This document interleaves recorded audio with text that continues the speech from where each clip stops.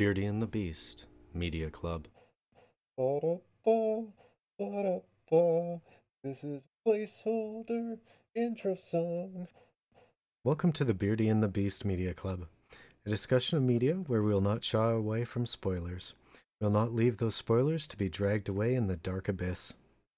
We're available here and on many other services with a full list at beardyandthebeast.com.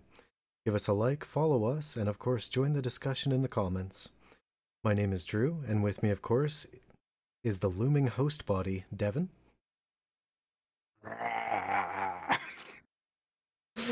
Today we'll be discussing the 2020 sci-fi horror Underwater. So Devin, were you able to explore the depths of this piece? Um, well, depths may not be the right word to use. With that being said, I thoroughly enjoyed this film. uh, I'm suspecting you didn't. I'm going to go ahead and disagree with you on this one, Devin. I did not thoroughly enjoy this film. I only nominally enjoyed this film. It was alright. It was better than expected.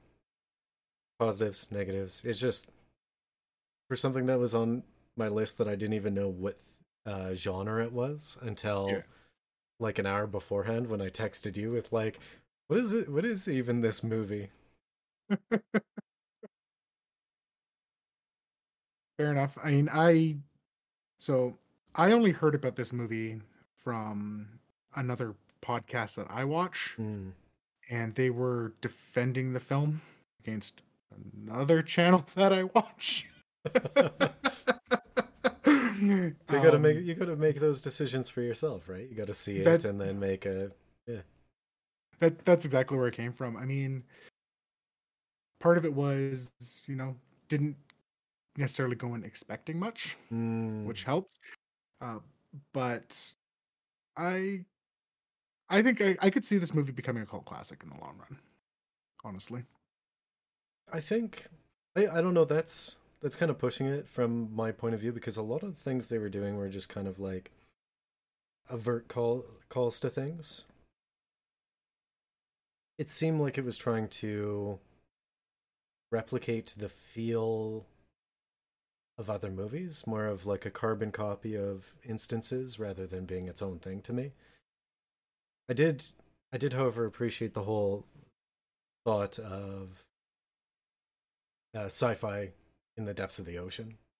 mm-hmm. It's a mostly unexplored sort of thing when it comes to movie, especially like sci-fi horror. Yeah. I think the last one I saw was probably The Sphere, as like a a 12-year-old or some such, and I had just read the book, so yeah, it was kind of a situation, but you don't see it often. I to think about it objectively, I felt like it wanted to be alone in the dark, and it wanted to be pitch black, and it wanted to be these kind of movies like A Group Against the Darkness. You could maybe even throw a bit of Mist in there, given that it had that Lovecraftian feel. Yeah. Well, it definitely had a Lovecraftian feel. Yes, because that actually was Cthulhu. see, I was wondering about when I was watching it, and then until I saw something in the end where it was like, oh yeah, he's saying that that's legit just Cthulhu. And I'm like, really look like any of the depictions. Well, apparently there was supposed to be there was a lot of things cut that kind of got cut out that would have tied it to the mythos a bit more. Okay. So, but it is canonically Cthulhu, which canonically makes this the first time Cthulhu's ever appeared in film. I guess, hey? Yep. See, I actually thought it was going to be tied to Cloverfield. I had that feeling as soon as the film ended. I went on the internet and I was like, is this a Cloverfield piece? Because it felt very similar to the Cloverfield movie and the original like Cloverfield kaiju. Yeah. the parasites too even felt kind of similar. Yeah. Like felt, but obviously we're not. Yeah. I wouldn't mind seeing more just straight up calls to the Cthulhu mythos in these levels of production. Yeah. Because usually they're smaller productions that kind of dip into it. Mm-hmm. Well, yeah, and I mean, this is kind of the second Lovecraftian film that we've covered at this point. Hmm. Event Horizon also would have been is Lovecraftian inspired anyway. Yeah, you definitely get the inspired rather than something canonical that you got from this. And I saw it in post while kind of reading through things about the film. I got it, but the fact that I'm familiar with the Cthulhu mythos and had to be told that was what worked against it. Yeah, I agree. It'd be interesting to see what was cut, but I mean, this movie also kind of went through the production heck. Yeah, well, not quite. There's a different trope for it. It's not sat on a shelf. Oh yeah. It wasn't right. It wasn't a Event Horizon situation. It was definitely a kaiju on the shelf. Yeah. Situation. It was originally recorded in 2017, was it? Yeah, it was finished in 2017. Is what I saw. It didn't feel, from a film standpoint, it didn't feel that old. And in the realm of movies, things do change rapidly unless you're looking at your blockbuster superhero things where they're all mostly the same. Yeah. So it's interesting that you said that it felt kind of like a highball of it trying to be other movies. Yeah. Because like I said, there's kind of a couple different reviews that I'd heard of this film, and that's actually one of the points that the one who was against the film said. They said and they said the film failed because it was trying to be that. It's kind of his thing. I'm kind of getting over it. He was saying it's like felt too much like Alien and stuff like this. It's like, no, like the movies that you mentioned at least were, again, that Lovecraftian. Yeah, Lovecraftian. It's a situational thing too. Small group abandoned in darkness, against the unknown in that Lovecraftian bubble. Yeah. It felt very similar, but it didn't feel tropey in that way, and that's why it's forgivable. I would never say that it ruined the film. I definitely would say that it would have been better if they were nods to rather than replications. Because I do kind of like that. Like, perfect example of what I mean.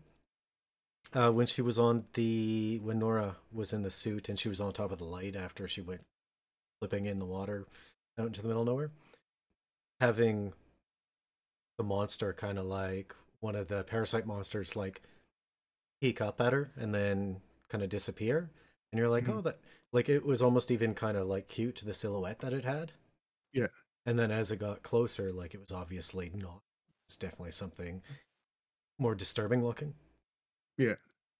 To me, that was more of a nod to the various tropes of horror movies where you can't quite see it and something's coming towards you and you don't know quite what it is. Opposed to, like, maybe I'm just over people getting dragged into. That's fair. Because it's like, you could almost call it in any movie that has that kind of situation. It's like, oh yeah, gonna get dragged into darkness. There's gonna be screaming. I mean, I honestly felt like, for the most part, they averted that. I mean, we literally see Paul get ripped out of his suit as he got dragged into the darkness, as it were. I like that one. The series of deaths were not predictable. Believe it or not, there was a pattern.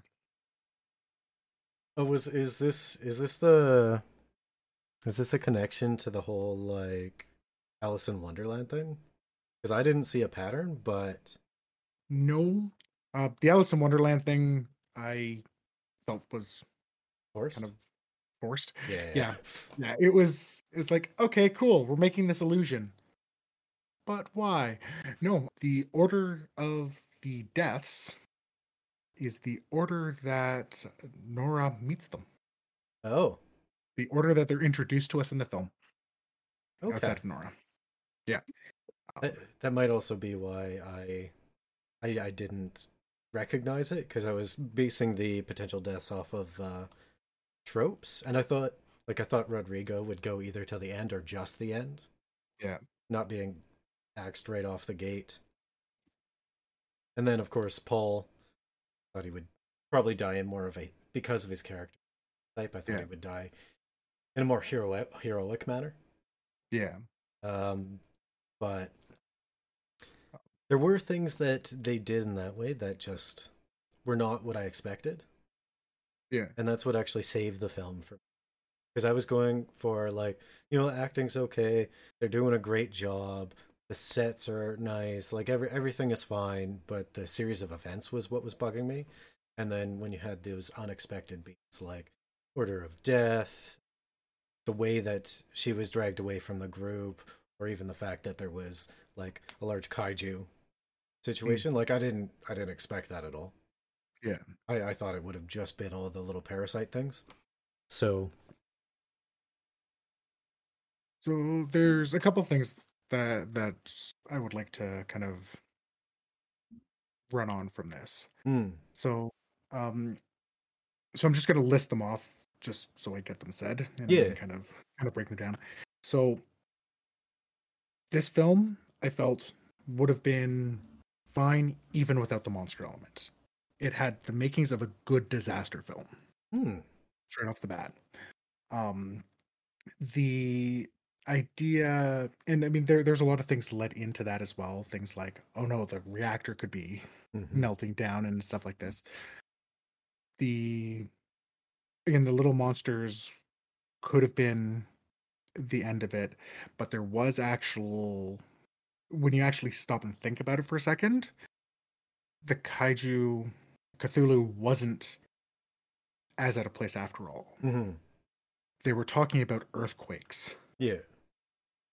You see the drill tossed, like this massive drill tossed. There's no way those little monsters did that. There was something bigger. And you even kind of get the groans in the distance that clearly aren't coming from those small things. It was led up to, though, again, when you're going to the movie, especially we're not really having any expectation around it, I could see why that would come across as jarring. But I do think they actually led up to it. Yeah. Well, I didn't think it was like a bad thing per se. Yeah. It's just, it was unexpected. And that, again, those unexpected moments are what saved the movie. I kind of, speaking of the disaster film point that you mentioned, I like that you said that, because when I was originally, like, I hadn't even seen a trailer. I was just watching this movie. So originally, the way that it was introduced to me, I thought it was going to be like a disaster movie with like a psychological thriller in Nora's mind. Okay. During a disaster is what I thought it would be. Because, like, isolated, there's an incident, maybe head trauma, and all of a sudden, like, she's seeing things, or she's hearing things, or she's confronting her past. It easily could have went that way. Yeah. And then, of course, the way that they ramped it up, you have a little parasite, bigger thing, and then like a host. Actually, that makes the little parasite make even more sense. That's just another lead up to those things being parasites on a host body. Yeah. Like, it was structured well, but unexpected. When it comes to the, like, even those order of deaths, when I was writing my notes, I was like, as soon as I saw Emily, I'm like, oh, she's gonna die. I wrote that down. Guess I'm wrong. It's funny, I didn't write that one down. I wrote down Smith. Oh, he's gonna die. Yeah. The other only person who survives. I'm glad that Emily Bay didn't die. Yeah. I was gonna mention when characters become endearing to me, but as soon as she was like, "Do you have a dog? I have a corgi," and I'm like, "Oh." I like this character now. Got a dog. It's all it takes to win Drew's heart. It's pretty much true. Got a dog. Got a motorcycle. What's up? I guess we're kind of talking about characters, so let's kind of break them down. Right? Contentious for maybe some people, but actually great for me. Kristen Stewart, Nora Price, wonderful job. I know, right? I wasn't actually astonished. Like people pigeonhole her as Twilight and whatnot, but completely different character in Charlie's Angels, and she was in American Ultra. Home run on that. It was a great movie, and she did so good in it. Or Panic Room way back when with Jodie Foster. Yeah, I mean, people pigeonhole her for Twilight when she was just like the neutral mask, where the character that teenage girls could and preteen girls could project themselves upon her, and that's why her character in that was as it is. Like she's actually a pretty good actress, and I think she did a great job here. Yeah, I mean, you and me have made fun of Kristen Stewart a lot in the past. Yeah, but again, that's mostly just based on Twilight. Yeah, There's a recognition there. Yeah, I actually enjoy her too. But no, you're completely right. I actually had a similar conversation with a friend last week about Kristen Stewart. He's like, I can't stand her, and it was exactly what you said. Twilight is what people think of, and she's literally supposed to be there so the female audience can put themselves into her position completely. Yeah. So that just makes sense. And I mean, that comes from it being like essentially a fan fiction of like, is it an Interview with a Vampire? Anyway, it's basically a fan fiction of itself. Twilight was. So one thing I liked about her character, they gave her the engineer role, but she didn't have the I'm this mystical engineer that knows everything.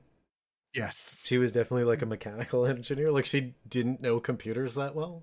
Yeah. She could just kind of do them, and she was more like a hardware person. And I appreciate that I mean, as right as they could get it in a movie. That's only like an hour and a half. Yeah. They didn't go outside those bounds. Yeah. And straight up made the distinction. I really like that. Like that's just good writing when it comes to the character. Because if she's like, oh, I'm gonna hack the Gibson, I'm like, you're a mechanical engineer. I mean, I know you can have hobbies, but like, yeah, you kind of have to stick to your various character roles in movies so that people understand who you are. Yeah, there was one thing like right at the beginning that felt a little odd to me, and while this is my first viewing of the film, as I said, like I did hear a little bit of discussion around the film, so it may have colored this and could have been why it jumped out at me. And even without that, so her intro monologue was very nihilistic, but it was paired with her saving a spider and then immediately trying to go and rescue as many people as she could when she saw what was happening. That felt a little. Well, if you take it from the perspective, if she had gone with her fiance, she would have been able to save him. I mean, just because someone's cynical doesn't mean they're not going to try to help someone. As I said, like, I mean, I know she said cynical, but it came across nihilistic, which is why I specifically said nihilistic there, because that seemed a little out of place, and just with her actions throughout the film, that whole monologue at the beginning just felt off to me. I don't think it quite set what it intended to, but I mean, her actions in those opening moments painted her character as she came across throughout the rest of the film, someone who is actively trying to save people. And well, I can reason it for you. All right, I can reason from a psychological standpoint. All right, because of the internalized trauma which she had experienced. It wasn't that she was actually describing herself as she is, but describing herself as what she would like to be to protect herself from. Okay. That kind of defense mechanism. I'm like this, and she's, a mantra telling her she's like that so that maybe she doesn't feel, or maybe she can escape what she's feeling. Mind you, there would be timing issues with that, and Yeah. that's really me just saying a thing to make it work. I actually agree with you now, but from a psychological standpoint, it could fit with a throwaway line later. Yeah. Okay. But maybe there's a scene or something. It definitely, they were probably going for the gradual, her going from like nihilism to, I guess, martyrdom in the end. Yeah. Like some type of growth or change in character. Didn't actually see much growth from her character. And I think whatever growth you could surmise from her during the film would have been via interpretation from Kristen Stewart. Yeah. Okay. It might have just been a weird story beat. I mean, it was a good intro, but Yeah. Yeah. I it's felt it set up the world well. I think, yeah, as you're right, it could have literally just been like that timing aspect. yeah, And I appreciated. I actually appreciated that they didn't do the 20 minutes with jerks.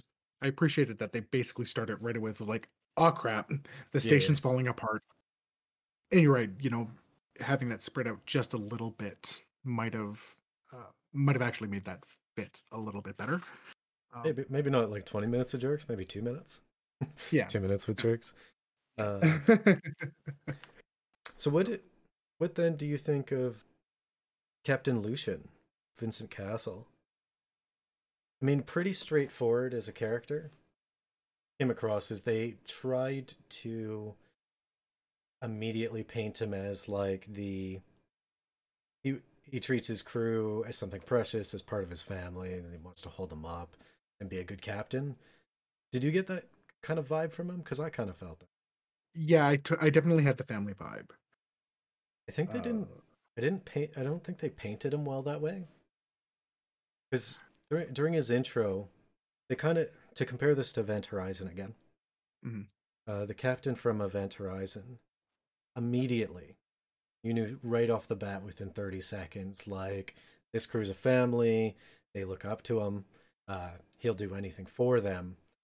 But I felt if that was painted in oil, Lucian was done in finger paints. So I I see where you're coming from. I think there's a there's a few differences with the character. Mm, So while I got that family feel, I again it could have been actually painted from just other media that we've talked about in the past. mm. I think he came across to me as, the just the captain trope in Yeah. general, right? Like the I'm going down with my ship and such like this. We didn't I mean the station apparently had like 400 people. We see Uh, 6. yeah. I think it was like 316 or 16. something like that. Yeah, Yeah. that's exactly it. Yeah. So we don't see him in that same situation, and it's not like he's working with a tight knit crew. Yeah. Some of these characters basically never met. Yeah. I definitely think like there was the aspect of the going down with the ship, making sure the crew survives, but it's clear that, or rather, it becomes clear that he was never worried about himself surviving. I Like the wonder. first, Sorry, I wonder. I wonder if he was simply just using the attachments of the crew to, again, me just saying random stuff. He's using the attachments that he has with the crew to fill the void. Is like a lost family member. yeah, that's exactly what I think, right? I mean, clearly he didn't talk about his daughter much. Talked about her enough to know that she existed, Mm. but not enough to know that she's been dead for like 15 years. So I mean, definitely that work is filling the void, and so Mm. I think like when he's sitting there, I don't think he was sitting in that escape pod bay with the going down with the ship. I really did see that. at the end as like, nah, he was ready. Yeah, he was. Yeah. Yeah. In hindsight, I definitely have that same feeling. Yeah. As far as Rodrigo Nagenda or Mahmudo Athi, Yeah. I really wish he had more of a role in this film. Like, I liked his character, like the cautious, nervous type, but 10 minutes is what he got. I thought he could have been an interesting character, but I guess it would have clashed with Emily's archetype. It would have clashed with Emily's archetype, and Like, overlap, not. yes, that makes more sense. Yeah. Yes, it would have been nice to have more of him. At the same time, his death, he had one of the two heroic deaths. Hmm. He knew full well he wasn't getting through that. I mean, you see that right away with the helmet. It's like he picked up the helmet, it had a crack. He made sure no one else had it. I really appreciated that about him, because I had that moment when he picked it up. I'm like, well, that one's cracked. Why are you taking that one? It's true though. One of the two heroic deaths. Yeah. Appreciate that. Yeah. Which is a really interesting take on the trope of the black guy is the first to go, which is unfortunately a trope. And it happened here, but I honestly feel it's averted at the same time because he wasn't killed by the monsters. He knew exactly what he was doing. He did it. He was making sure he kept everyone else alive. So, a heroic death opposed to like something scared or chased or dragged away. Yeah. What about Mr. T.J. Miller? Paul Abel, our continuously Alice in Wonderland spouting quirky character or smartass. So the Alice in Wonderland stuff aside, I just feel that was a bad tack on. It didn't add anything to the film. Not that I could see. I mean, it would have been nice to have, all of those Alice in Wonderland references be, I don't know, Lovecraftian references, maybe. Or or have some type of parallel to the actual storyline of the show. Yeah.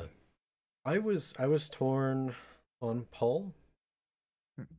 I originally just did not feel that his character fit or suited the tone. It felt to me like, oh, it's a horror movie, you always got to have a smartass, until halfway through his arc. And then I was like, oh no, he's good friends with Smith, they have their secret bro handshake. Yeah. He's like a little bit weird and pathological, but you kind of have to be off to be at the bottom of the Marianas Trench for like an extended period of time. Yeah. I think it was he was humanized to me and not just a trope anymore when they went for the walk for the distress beacon. Because it was clear that in a very normal, natural way, he was super frightened, like very nervous, and he was just like, can we get out of here now? Yeah. Well, that's honestly what I felt with his character. And some of it, we kind of know what we expect of TJ Miller. Yeah. But I think even his smarminess, is that the right word? His comedic pinnings they didn't come across to me as they didn't fully come across to me as just being the funny guy. It came across to me when he was joking around as the nope, this is my defense mechanism. This is how I get through this. Well, I went partway through that from being like, this guy doesn't fit, I'm not feeling him in the film, to like almost projecting on him. Because in the way that you just mentioned, him using humor as escape or defense is what I'll do sometimes. Yeah. And in a very similar way. It was a little over the top to start, but as it went, I could see myself in that position. Yeah. It was interesting. It's like at his death, there was no joking after that point at all. Either, right? So, which I think is another thing that points towards that being what they were trying to do with that. Like painting it with tone. Yeah. Because if they want it to if they wanted to have a funny guy throughout the film and to actually be that funny guy to alleviate the tension, they wouldn't have killed him off, or they would have continued finding ways to have Yeah. those moments. Well, they So probably would have made Smith the funny guy, and Yeah. then Paul would have been yeah, just some random. yeah. No, I So- agree. You did that does kind of enlighten me to the fact that it definitely took a darker tone after he Mhm. died. It's like he was the moments before the dusk, like or sorry Yeah. before during the dusk where the moments before the sun has completely gone past. Yeah. And then just darkness, and that's what Yeah. I kind of got at that point. But that's also when the movie started getting good for me. Yeah. Like that's Fair enough. when the tone changed and unexpected things started happening. Mhm. I really liked Emily Bay. Emily Haversham or Jessica Henwick. Yes. Great. I mean, another great actress in this film. I think they all did great jobs with their parts, but I think Emily nailed her probably the most. Mm. Maybe it's her cadence, like her vocal cadence, but it really matched the. It wasn't like a frightened little girl trope. It was more of she has no idea what to do, very frightened, very lost, but still like a full grown adult. Yeah. And she's just pushing forward because that's all she can do. Yeah. And like she nailed it spot on. She was the character to me that felt like there was the most growth in, because again, you started out with that I am way out of my depth at the beginning. I'm not 100% certain. No, I think she was just a researcher. I think was her Like was her role, a right? biology something something. Yeah, the intern. Mm. The research assistant, and clearly no idea what's going on. She was surrounded by the captain, one of the engineers, the two people that actually go outside, and so it was. So yeah, she was out of her depth. Gets poked at again by Paul. Oh, that was the. All right, that Emily, was it's your time to shine. No, I'm kidding with you. that was probably one of my favorite scenes in the movie. I have to admit, like it was just so unexpected, and he said it so stone faced. Like he was definitely the straight man in the bit, and just like this is kind of a testament to her acting. Her face went completely still, Yeah. as what you would expect when the color drains from someone's face. I mean, obviously it didn't because you can't really reproduce that. It had the mannerisms of she didn't know what to do or say, and it probably could have made her go out there. Yeah. And I mean, so you have that to her, being frightened and basically kind of helping her through everything at the beginning because she shut her down to it literally just being her and her unconscious her unconscious partner, and just all she knows, she's just got to keep going, as you said. Well, Right? the fact that she went back for Nora Mm. to drag her back, like huge growth because she had made it to the place. She had made it to the destination. You would have expected her to just shut down. Yeah. And also like to the point that she was willing to be the last one out of the station, and realizing when Nora's like, no, you go. Hmm. It's like, oh, I can help you fix that. Like, no, you can't. You're the biologist, but just such a big change from that color draining situation earlier. So, I mean, it's always hard to talk about character growth in not just a short movie, but a movie that takes place in a very short time as well, right? So, really seeing any character growth in a lot of these cases is a big thing, and I think she shone what she had more of that. That was her where she shone Like the as actual well. growing character. Yeah, I absolutely loved, and yeah, her just the work done by Jessica was great. Oh, spot It was on. completely believable. This is a testament to great casting Hmm. as well, and a script working with the character, or the script working with the actress, and then of course the actress being able to pull it off. Yeah. I'd love to say more about John Gallagher, Liam Smith, but didn't really do much in the film. Yeah. Just kind of got dragged Well, along. It's more of a suitcase than a carry. yeah. It's interesting because I note it down as like, oh, yeah, there's no way to survive this. I mean, there was the obvious things like, okay, the CO2 scrubbers are gone. It's like, okay, sure. So yeah, you become the dead weight because you literally can't exert anything to keep whatever little bit of air you have, that type of thing. In suit 13 Mm. and literally being dragged around. It's like, no. You're one of the guys who gets to survive. Okay.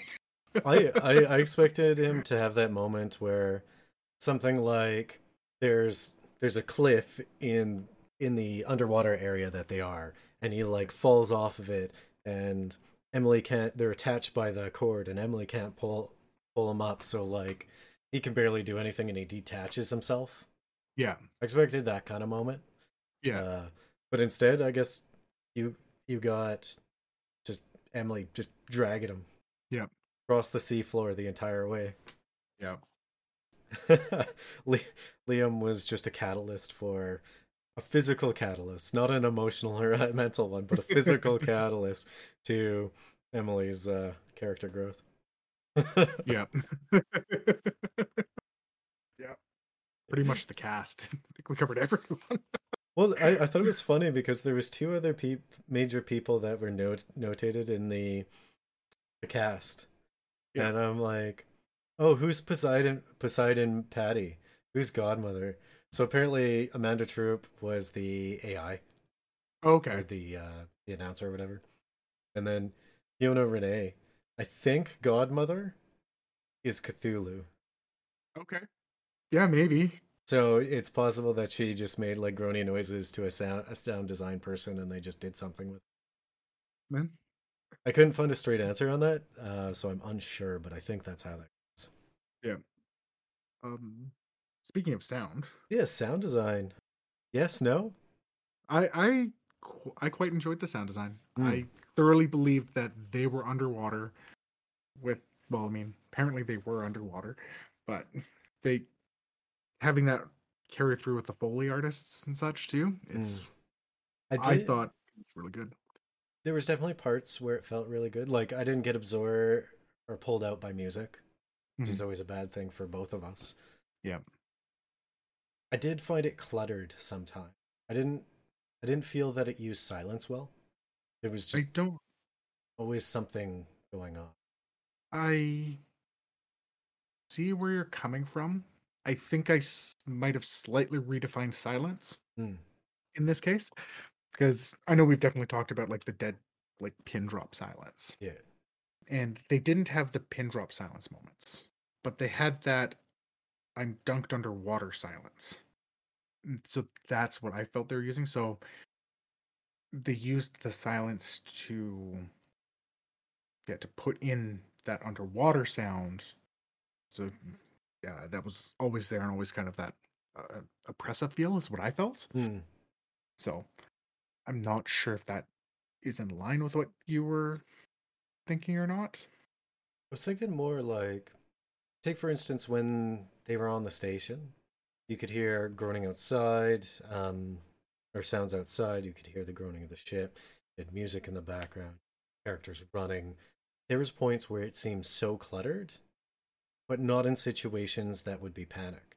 So I'm not talking about as the ship is falling apart. Mhm. I would have liked if it was more subtle, like during the walk.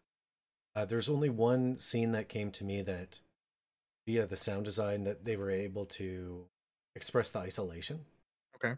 and that was when Nora was in the suit and like just breathing heavy, just like Mhm. looking around to really illustrate like how far away from any form of safety or savior that they actually are. Okay. but this also could have been compounded with the way it was filmed. So this could be just me talking about a specific thing when really it's an overlogic thing. That might not have described it well. Yeah. All right, I think I get what you're. I think I get where you're going with that. I almost feel like to have like a pure silence moment, like we've seen in things like Silent Hill and such like that. I honestly think, personally, I don't think that would have been the right choice throughout it. I didn't feel it. I didn't really feel it cluttered like yours, but I think that's because most of the sounds that I was hearing were sounds I would expect to be hearing in a station underwater that's crumbling. And so really the only chance that you would have any type of silence in this situation is that scene with just Nora looking around, because either they're with everyone else literally trying to keep up any tiny bit of morale they could, or everything was literally falling apart in them, right? It'd be like, I mean, I know you've been on ferries. It's not silent, right? There's always the sound of the engine or something like that. And if it's silent, that would be jarring. So that's what I felt. Yeah, for sure.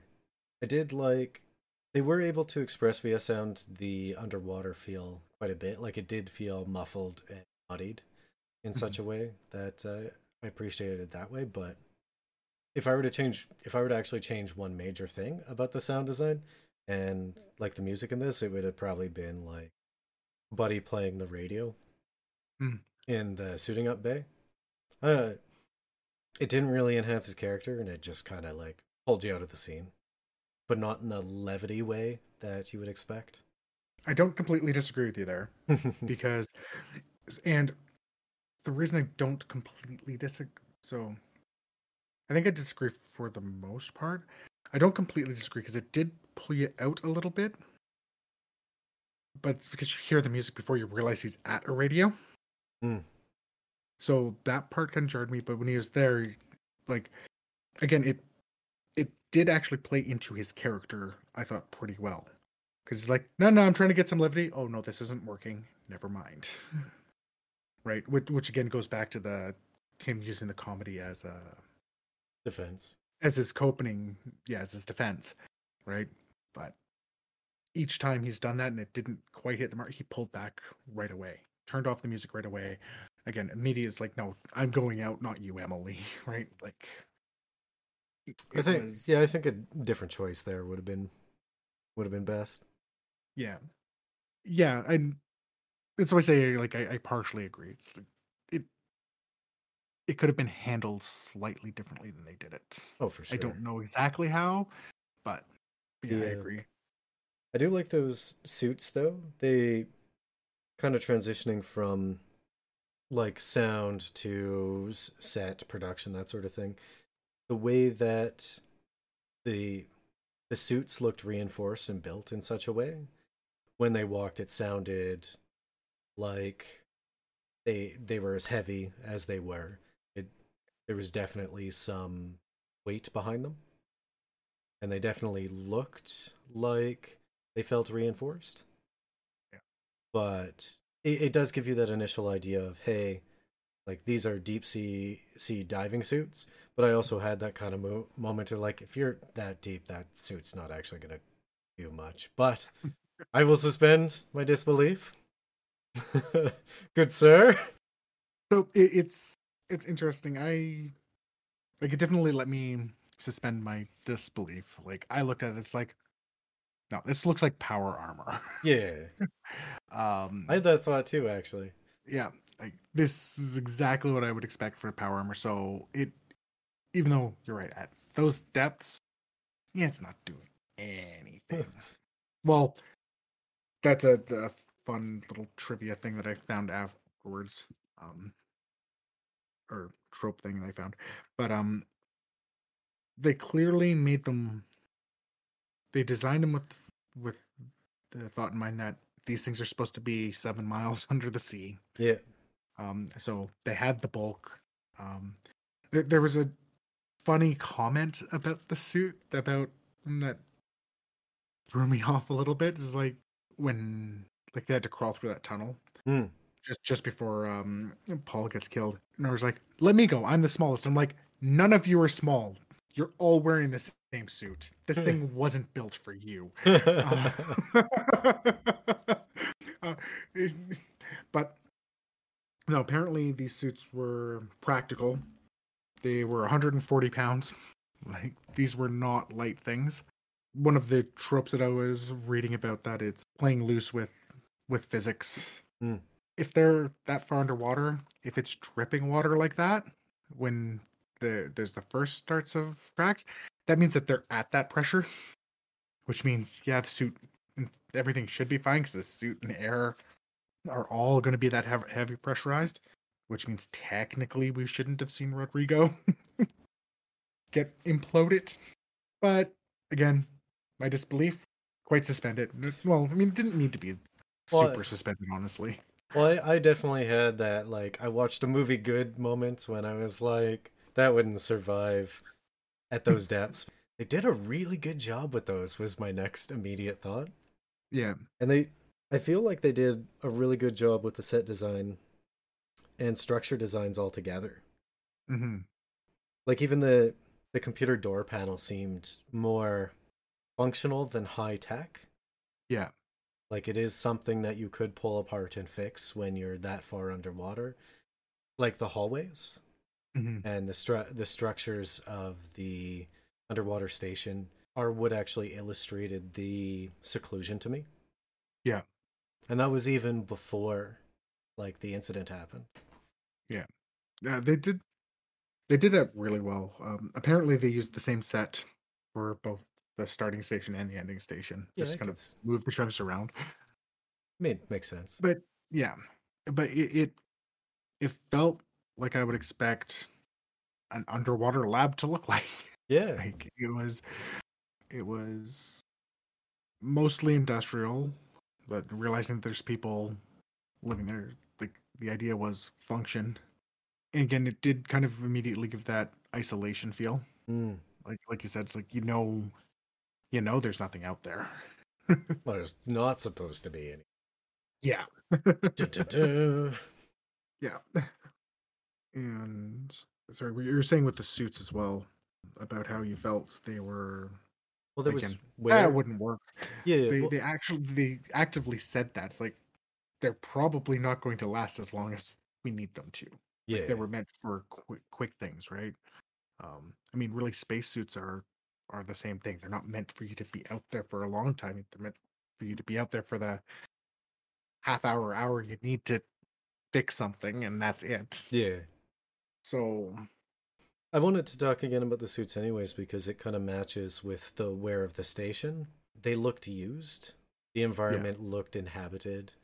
The the suits looked like they were in good repair, but probably could use a reconditioning yeah, or even replacement. The it was a lived-in environment yes, opposed to something shiny and new, which I also appreciated. Like I didn't consciously realize it until partway through the movie when I was kind of thinking back to the spider scene again. mm-hmm. I was like, that sink was actually really grungy. Yeah, Like it wasn't brand new. It was obviously a sink that had been used or been prepared in such a way that looked to you. and just to clarify, it looked lived in. It didn't look messy or unkept.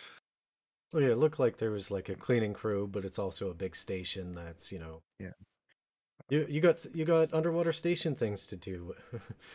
yeah. Well, and I mean, yeah, they did it. Kind of goes just like the set design again was done really well in that regards because for a movie where we only see six people, the station before everything fell apart didn't feel like there was only six people there. Mm-hmm.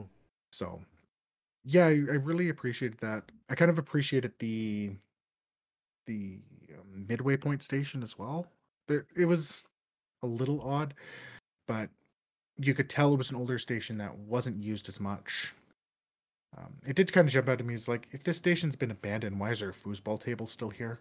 Oh, But I wasn't thinking about that. I did go, hey, a foosball table, My issue with that station was like her her first instinct when she got there was to cry in a shower.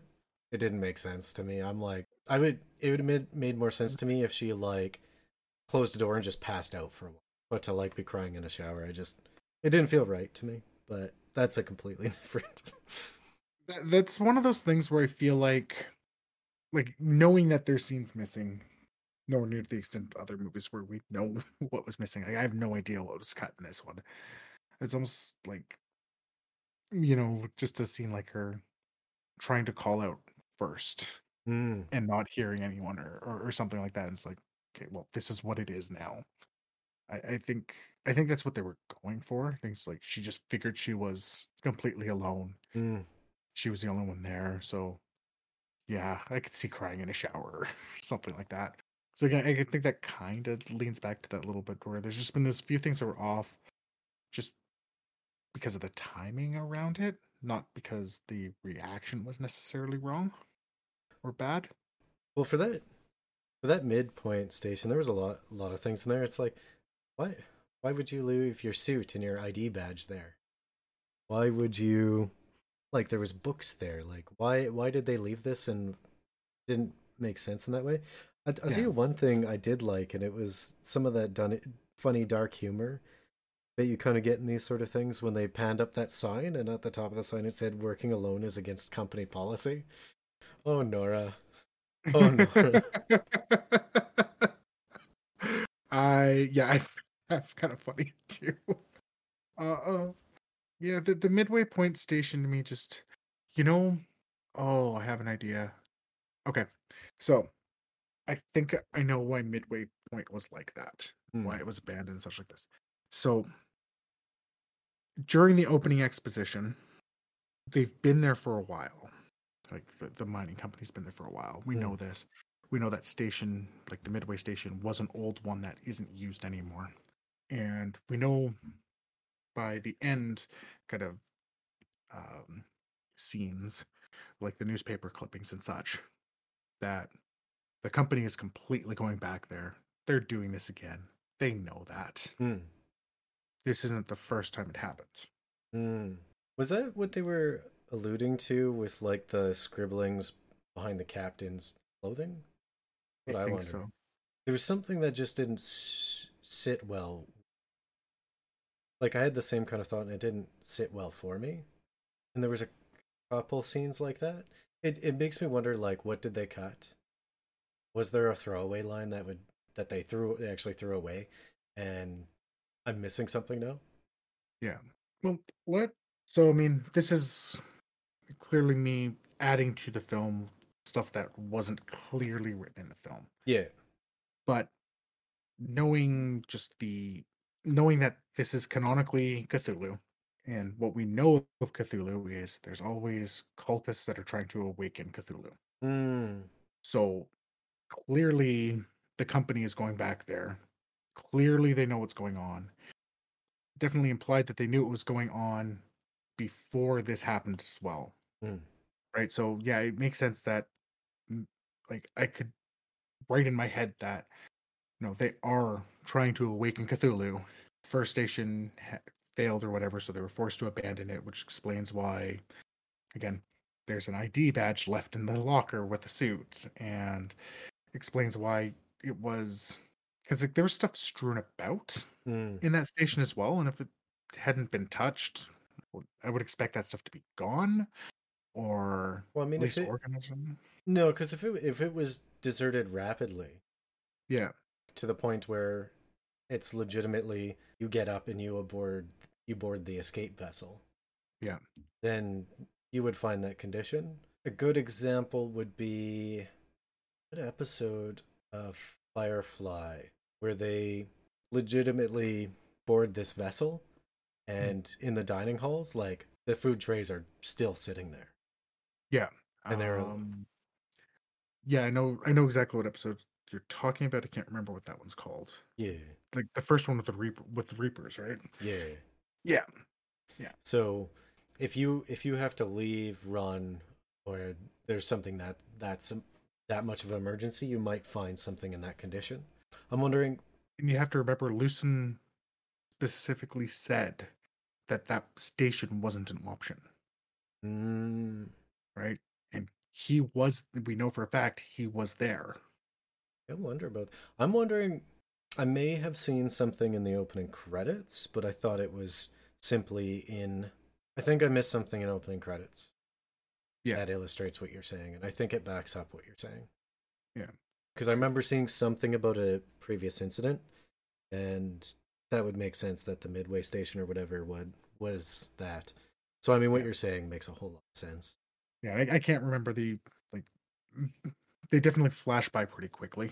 Like Mhm. if I sat there pausing it frame by frame, probably actually get a huge chunk of story. But that's not completely feasible on a first viewing of. No, So well, especially like if you want to actually watch the movie while yeah, taking notes or analyzing it. yeah. You want to enjoy it too. Mhm. The There was actually another scene that didn't sit well with me, and it till the end. Oh, sorry, to rephrase that. There's another scene that didn't sit well with me even past the ending. Yeah. The opening scene with the spider, Mhm. I thought was going to be some dark foreshadowing because originally it looked like she was going to try to wash it down the drain, but Mhm. instead she didn't, and she pulled it out of the sink where it couldn't get out. And I'm sitting here and I'm like, I'm pretty sure you can't drown spiders. I'm pretty sure when you wash them down the drain, they just dry out and crawl back out because they don't breathe in the same way we do. Yeah. Just saying. um, that might be just me with my stupid spider fact, but um, I just had that moment. I'm like, I couldn't place it, and it didn't make sense to me until I was reading about the film after. But apparently, it was supposed to like, endear you to Nora, and I don't. Well, I mean, I already kind of talked about that. Like, Yeah. it's It was kind of out of place, especially in relation to the monologue. yeah, and that's the bigger thing to me. It was like I don't think it would. I think it would have been fine if it wasn't for the monologue. Again, it's just that 1 second to show. It's the pet the dog moment, Mm. right? We're clearly not spending any time with these characters before everything goes to hell. It's so yeah. It was supposed to be that pet the dog moment. It's like yeah, the hesitation of killing it, right, and just saving it instead. It was supposed to show that she cares. If the monologue wasn't there, if she wasn't literally talking about what's the point while saving the spider, Set 7 words on the end of that monologue Mhm. would have made it fit so much more perfectly. All And right. again, I'm never one to say that a film should be changed in any other way, but like to make it fit at the end of the monologue, she could say, or at least I keep telling myself. Yes. Yeah. And then you're just like, that monologue fits, everything kind of falls into place. Yeah. But like the spider, I don't. There's always that one little thing you get caught up on, and for me, it was the spider thing. And it's probably because of my super smart spider fact, but I just like Spider would have been fun anyways. But then I was also like, how is this going to apply to the film? Is there foreshadowing? I mean, I guess it kind of was foreshadowing because she did save the other two and martyr herself, but I was kind of.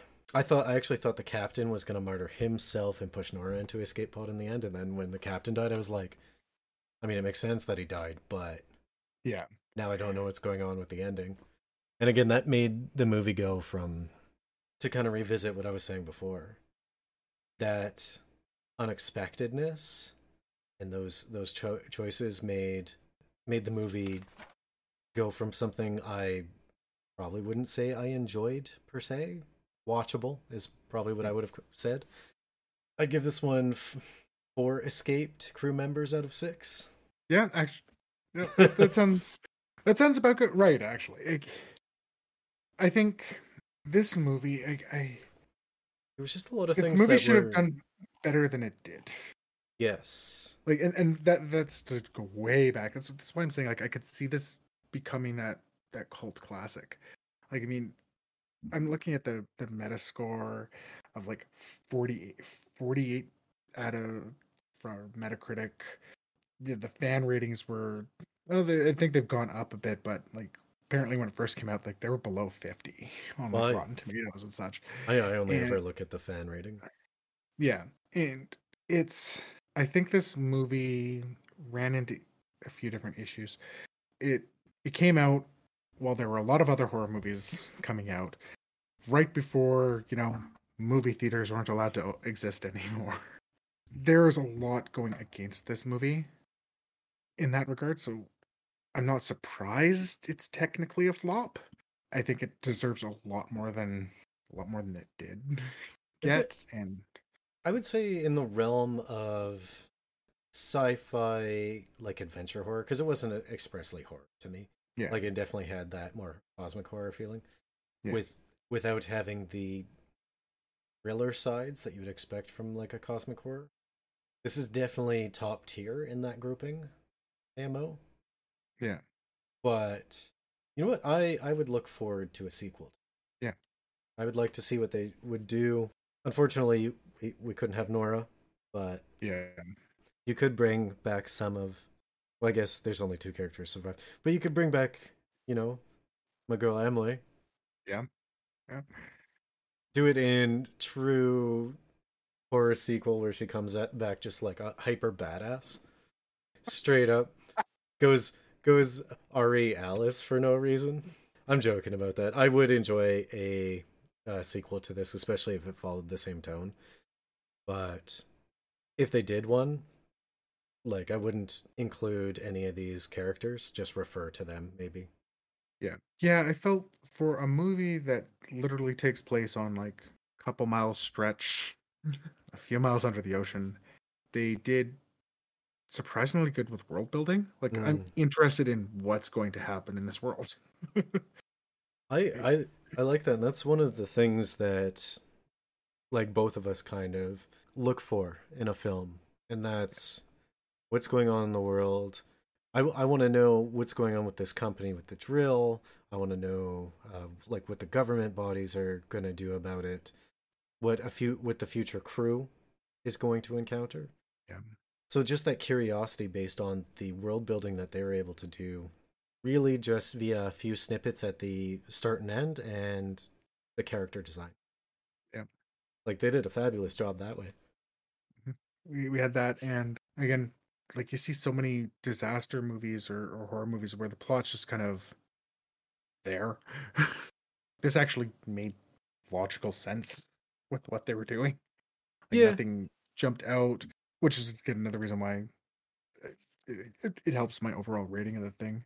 And just and they made a believable world with believable cast with literally no introduction to the cast. That's impressive. The actors were cast they're cast right. very well. Yeah, I would want to see more, maybe over water.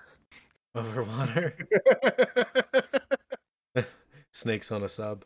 Uh, if they made a sequel, I'd want to see it Cloverfield-esque. Hmm. Same world, completely different situation. Yeah, Is it in a space station? Is it in a bunker? Like, what's going on here? yeah. The only thing you need to have is the TN company again, just so you Yeah. know it's the same one, right? Unfortunately, they don't have the same like virality structure kind of built onto this one. Mhm. Something like Cloverfield did. It'd be hard to sell that second, but appreciate it. Yeah, Yes. yeah. And again, unfortunately, is where it got slammed at the box office for reasons already kind of mentioned. Yeah. It's very unlikely we'll get a sequel. There's a couple other interesting production things that I'd like to point out. Feel it's a decent time to do that. Hmm. So, in my little bit of research around this, it was filmed like a lot of the stuff was filmed practically. Yeah. They were actually underwater while doing it. Kristen Stewart thought that was all going to be CGI, and she is deathly afraid of being underwater. Oh. Oh. Yeah, so good on her. She that's probably why she sold some of that pretty well. Like if it was me crawling through those like constrained like that triangle bit at the beginning, I'd be like, nope. Yep. I know they did have some out of water stuff, like people on cranes getting flipped about for like the scene where the captain gets dragged away. But I Yeah. know that a good portion of it, all that suit work was done in the water. Yeah. Yeah. And I felt that because, like, again, I've noted this a few times. It's kind of like, I wonder how much of this is practical.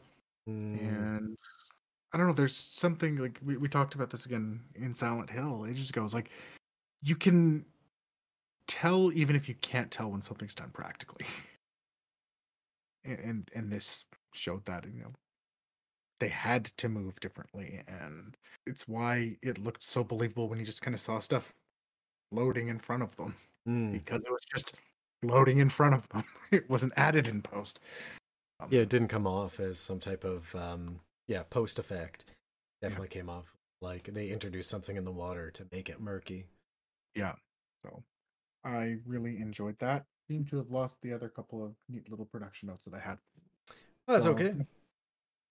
All right, I guess with that, this has been the Beardy and the Beast Media Club. Join us next time around the second wall for the season finale and recap of Carol and Tuesday. After that, Media Club will gather to discuss Princess Mononoke. Look forward to it. As always, if you enjoyed what we do, follow, like, and join the discussion in the comments. Check out a list of services and socials that we're available at beardyandthebeast.com. Later. have a good one.